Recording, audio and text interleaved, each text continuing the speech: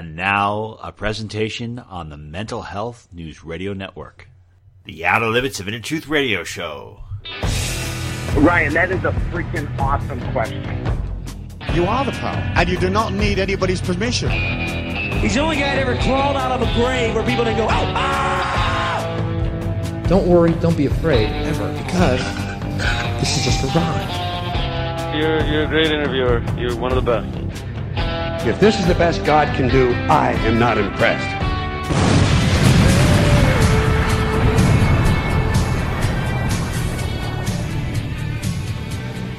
Good evening, everyone, and welcome to the Outer Limits of Inner Truth Radio Show, OuterLimitsRadio.com. I'm your host, Ryan. Tonight, we are going to be presenting a deep and introspective interview with one of the greatest American actors of all time. We're waiting a long time to interview this gentleman, and I'm so excited. Before we begin, I just want to point out that this show is not a metaphysical type program or emphasis that we normally do, but our featured guest does talk about his faith, and I'm so glad that he did. And one of the reasons why I've always wanted to bring this gentleman to your attention is because I feel that he is such a wonderful example of expressing your individuality and doing it in such an awesome fashion. It seems that today there's so much pressure to conform and think like other people, and this group think, and it's like the individual is being pushed aside. And please, I hope you resist. Be who you are. Come as you are. If you wish to share your faith or your beliefs or your likes or your dislikes, please do so. Hopefully you'll do it in a peaceful-like manner, but I think the world would be such a boring and horrible place if everyone thought the same and acted the same. And this gentleman that is on our show tonight, he expressed all of his talents in multiple ways, and he had an impact on so many people around him. You've definitely seen him in films. You'll recognize his voice right away. And I believe that all of us have the capability of locking within ourselves the talents that we've been born with. And hopefully we'll use those talents and express our individuality to its highest expression. Let us begin tonight's show. It's a great honor to welcome to the program Stacy Keach. He's somebody whose work I've admired for years. He is one of the most prominent actors in the world today. He was inducted into the Theater Hall of Fame. He was honored with a star on the Hollywood Walk of Fame in 2019. You've known him as Mike Hammer. You've also heard his voice on American Greed. And you've seen him in a ton of films. Mr. Keach, thank you for being with us today. Welcome to our show. Thank you. It's a pleasure to be here. Thank you. I've always thought you were an amazing artist and that you have shown such versatility with your roles. And I want to ask, some of the first questions is, how have you been able to completely immerse yourself in a character and bring a power and feel of authenticity to that character without personally experiencing the first-hand trial and tribulations of that character in waking reality? Separating life from art is a very difficult thing for the artist to do because so much of his life is devoted to his art. And so it's very hard to separate. When I'm playing a character, for example, I remember the first time I played Hamlet. I played Hamlet 3 times, and the very first time I played him, I felt like, well, I was sort of in a method acting posture at that time, and I was playing Hamlet. When I wasn't in rehearsal, I was experiencing in my imagination what Hamlet was going through. And unfortunately, I was living with somebody at the time, and I was, a young lady, and I would come home and I'd start screaming at her as if she were Ophelia. This was not a good thing. Got it. So I was, unfortunately, it slopped over into real life, what I was experiencing as a character. And that's not good. And I learned in later years, the best thing to do when you are leaving the theater is to hang the character up on your dressing room hook, hanger, and leave it there and go be yourself. It took me a long time to learn how to do that. As a young actor, I was constantly, and I think it's very typical of young actors and actors in general, to immerse themselves in the role that they're experiencing at the time, whatever that role happened to be. One of the great advantages of doing repertory theaters, as the English do, and we used to do it here, I did it at the Oregon Shakespeare Festival some years ago, is that you get to play a different character every day. So it's not you're not playing the same person all the time. You get a chance to experience variety, versatility.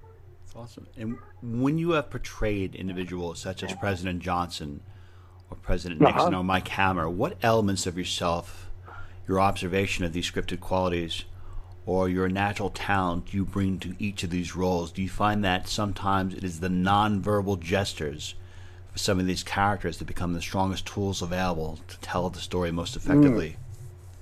Nonverbal gestures. Very good phrase. I like that a lot. That's good. Because that's very, I think it's very important in order to, when you're developing a character, the details, the genius is in the details always. And when you can find those innuendos and suggestions with behavior that doesn't have anything to do with words, you're ahead of the game as an artist. And I think that's true in music as well as in performing Shakespeare. And when you have portrayed these particular characters, if you have an idea of what they're going to sound like and be like, what would you say would be considered the Keach factor? Like, what are you going to bring to each of your roles that other people will not bring, or maybe they won't have at their disposal? Well, I don't know. I wouldn't presume on anybody else, in terms of what they would bring to a role that both of us were playing. The great thing about classical theater is that you are portraying characters that many actors have portrayed, particularly Shakespeare. I love doing Shakespeare. And there have been many great Hamlets, Lears, Macbeths. To have to spit 3 times and turn around. I'm not supposed to say that word. Anyway,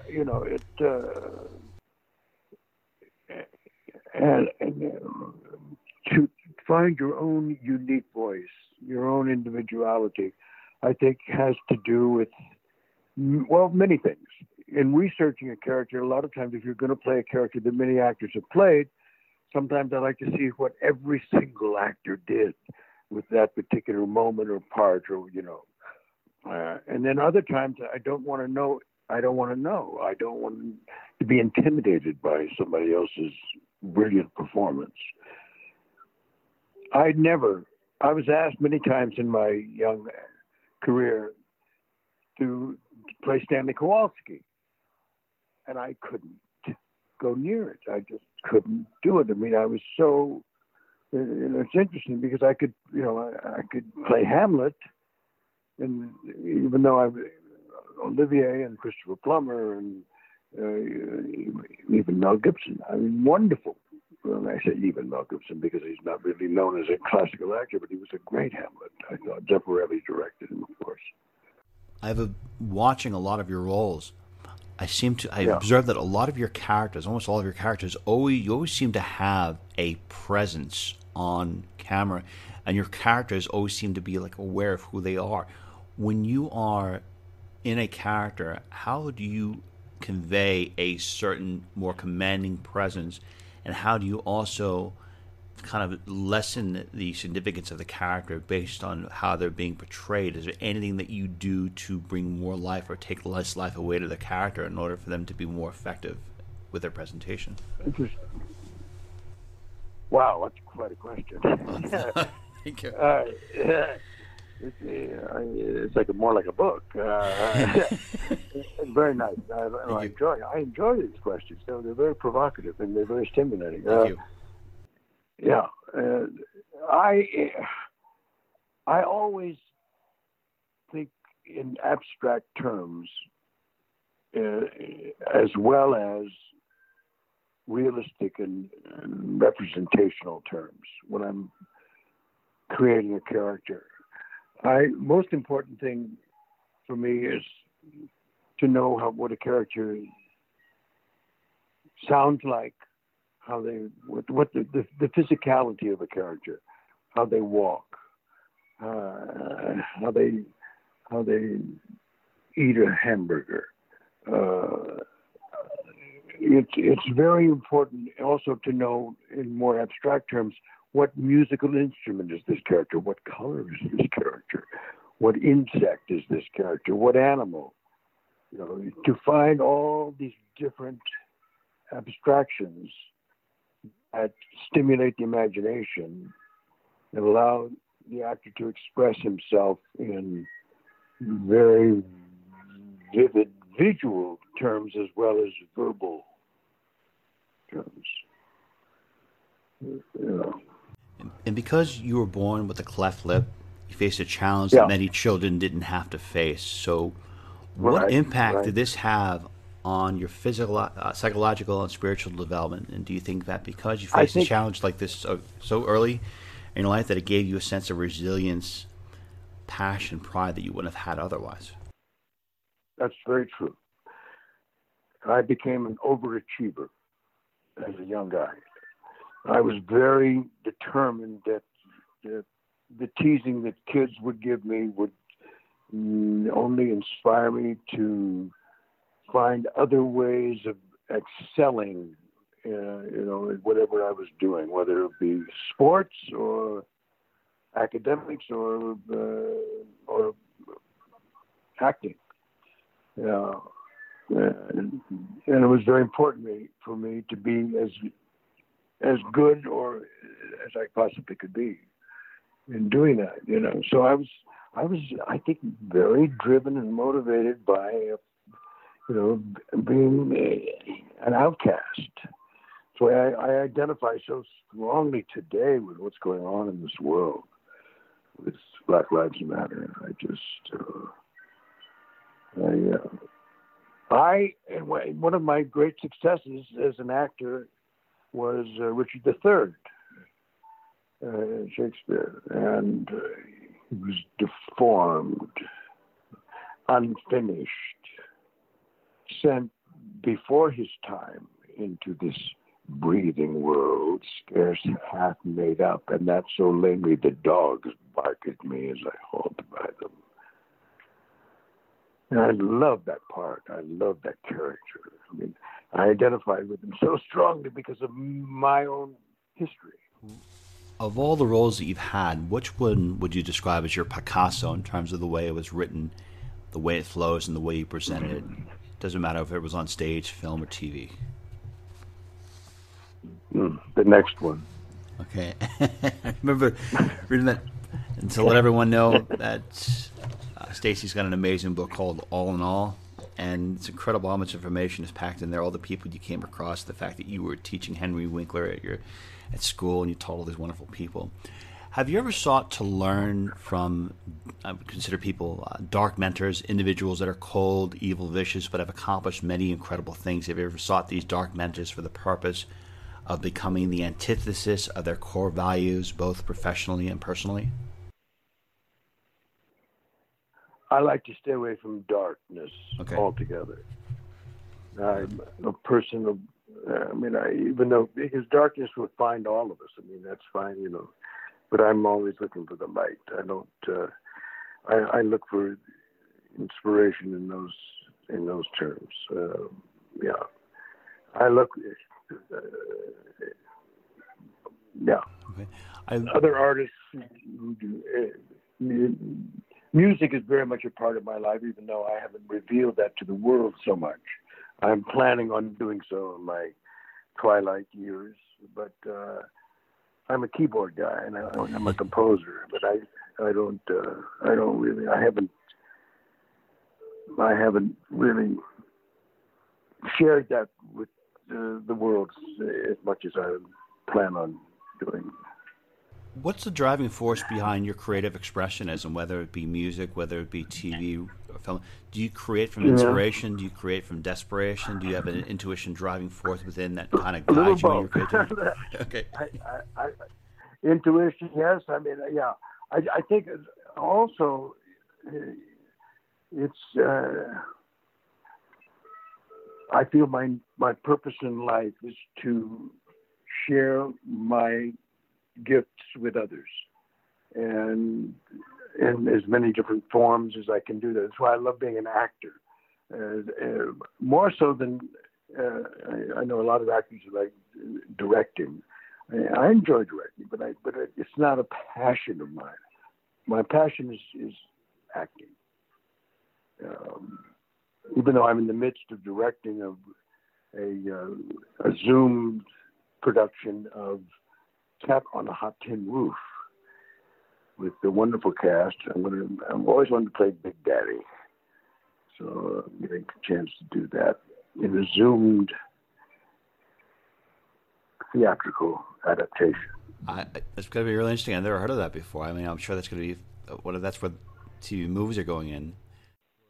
Yeah, Zooming is what's happening now. It's the now.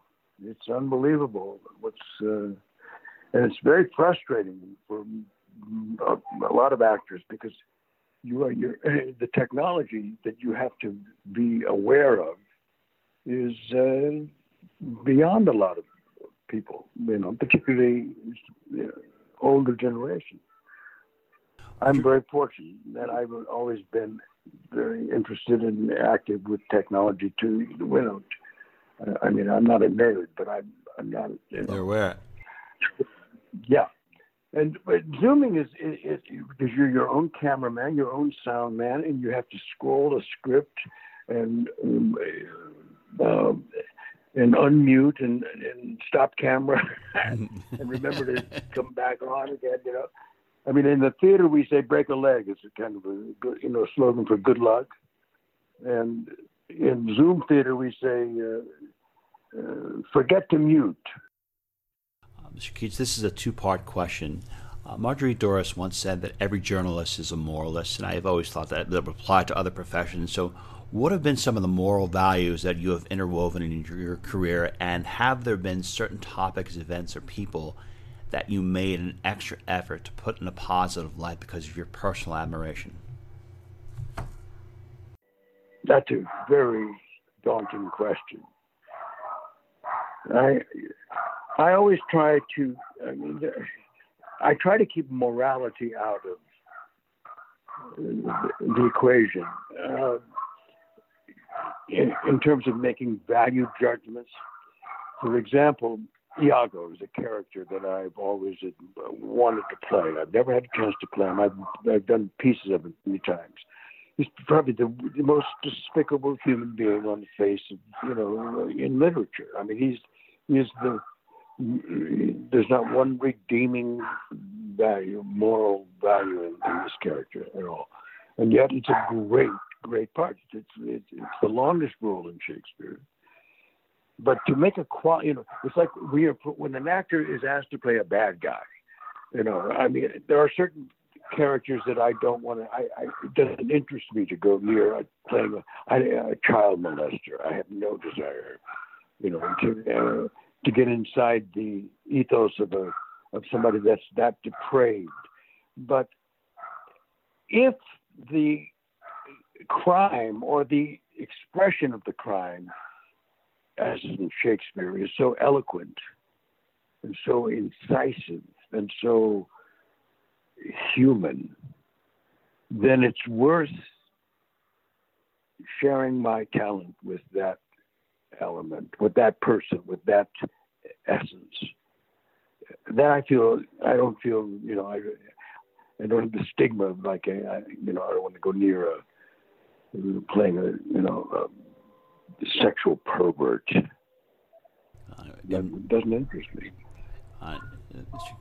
Mr. Keach, when I watched you play Ken Titus on Titus, I have to say, I went through several pairs of underwear because I was laughing so hard. I think that was one of the funniest characters I've ever seen. It was thank you. Comedic brilliance. My father and I, we bonded watching that show, watching you in action. So, Where Oh, does your great, yeah, great, there you great. yeah, you were awesome. I mean, you were Oh, that was so much fun. incredible. I love that character. Oh my god. So What- much fun. He's such the worst thing, such terrible, but he was funny. You see, and I had the great privilege and pleasure of meeting the real Ken Titus when he was alive. He died during the course of our doing the show, but I met him, and and he was such a wonderful man. I loved him, and he loved Christopher. And I said, how can you stand seeing your son, depict you in such a terrible light, all the time? And he said, as long as it's funny, I mean, yeah, as long as you're laughing. And I thought, wow, that's a great insight, and what a wonderful man he was. So your I timing love was that character. I had so much fun incredible. playing that character. Well, listen, I've done knockoffs of that guy in a couple of sitcoms since then, and Crowded with Patrick Warburton, and more recently, Man with the Plan with Matt LeBlanc. And those dads, those authoritarian dads, were, I think, they were shadows of Ken Titus, because Ken Titus was the guy. He was hard to compete with. The writing was so good. Well, So was good. so many great lines. The writing was the key. It was so good, the writing. Yeah. Jack Kenny and Brian Hargrove, they were wonderful, wonderful producers. I was really surprised when you were doing that show because I recognized you for a lot of dramatic roles, but your flair for comedy was incredible. So I was wondering, how have you been able to immerse yourself? How have you been able to succeed so well at comedy and so well in drama and so well at all these other professions? Because your versatility is really amazing. So how does the flair for comedy come from? Where do you what is your foundation for comedy? I think it comes from family. I come from a wonderful family, great parents and grandparents and aunts and uncles, and I just and everybody has a wonderful sense of humor. My dad, particularly, and my mom, both were, they're great sense of humor, and I think humor is, it's how it's a very important survival mechanism. And my wife and I have been married for 34 years. Starting next week, as a matter of fact. Congratulations. 34th wedding anniversary. Thank you very much. And we laugh a lot. We have a great time together. Humor is very important. And which brings me back around to something else we were talking about in terms of what I'm looking for when I'm working on a character, and that is humor. To find the humor in Hamlet is to find the humanity, I think. Wow, that's real awesome. And what three actors and directors pushed you so hard that it may have been a tough experience, but you became a stronger performer and artist because of it? Oh, well, I've worked with so many wonderful directors. I mean, Franco Zeffirelli, John Huston, Oliver Stone. They're all great directors that I've had the privilege and honor of working with. And John Huston, in one of the great directions, when I was doing Fat City years ago as a young actor, and he said, after in this opening shot, he said, I want you to come down the stairs, Stace, and then I want you to do something unusual. Just do something, and just use your imagination. Just do something and surprise me. I thought, wow, what a great direction. What a great direction. Great. Yeah. That's cool. And what is the measure for which you define personal? This is a two-part question. What is the measure for which you define personal and professional achievement? If a person has experienced a tremendous amount of abuse early in life, and despite having permanent trauma, through courage and determination, they create a stable life for themselves. Is that an example of a bigger accomplishment than someone who becomes a multimillionaire through a series of trial and errors? Oh, well, that's a two-part question. Yep. I'm a spiritual guy. I believe in. I'm a Christian, Okay. and I believe in those values. I believe in spiritual values. I believe in the power of prayer, and I've experienced it, I think it's kept my. I think a spiritual identity is an important. No matter what it is, it's an important dimension in the human makeup. I think it's also a source of inspiration for creativity. And when things get bad, God knows we're all in a situation right now where who knows? We're facing the end of the world. Yeah. We don't know. So we don't know. How has your faith shaped your values, and how would have been like maybe two experiences where you relied upon your faith the most, where it really pulled you through and really helped you become a better person?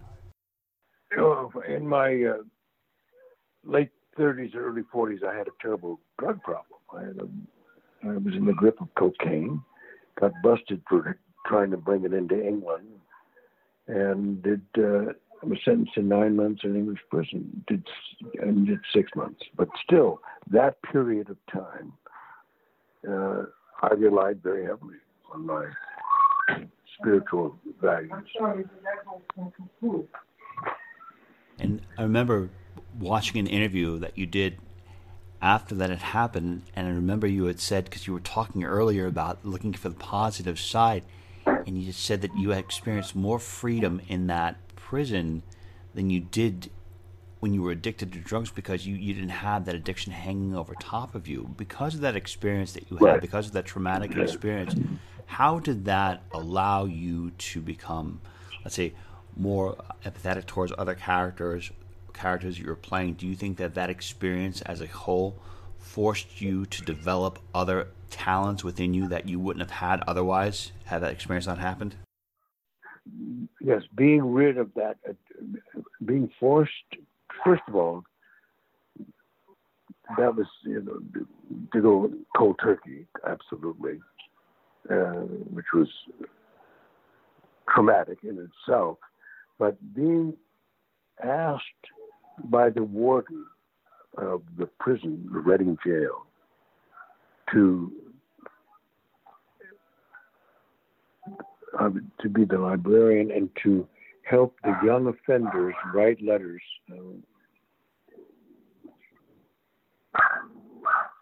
Hold on just a minute.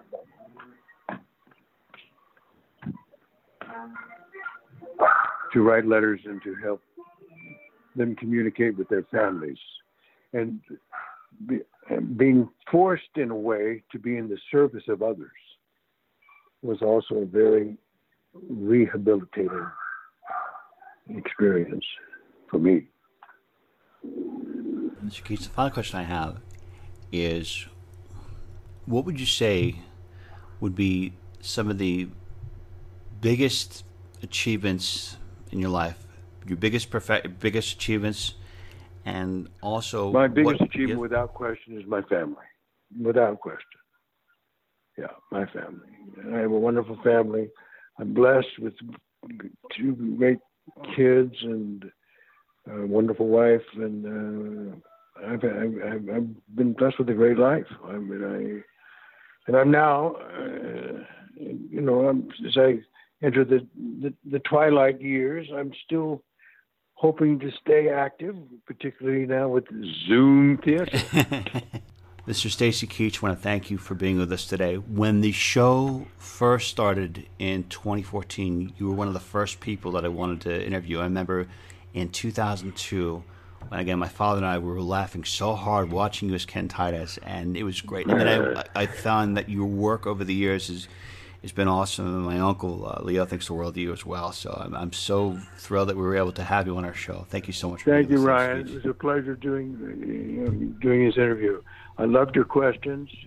They were in and of themselves worthy of writing a book, okay.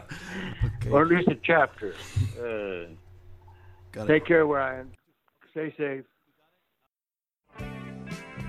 Okay, everyone, that concludes today's edition of the Outer Limits of Inner Truth Radio Show. Special thanks to our honored guest, Stacy Keach.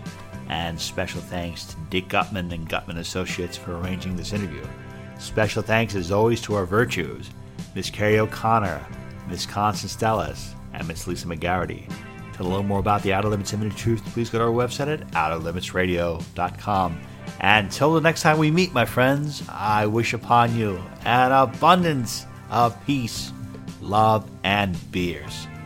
Take good care, and thank you so much for listening.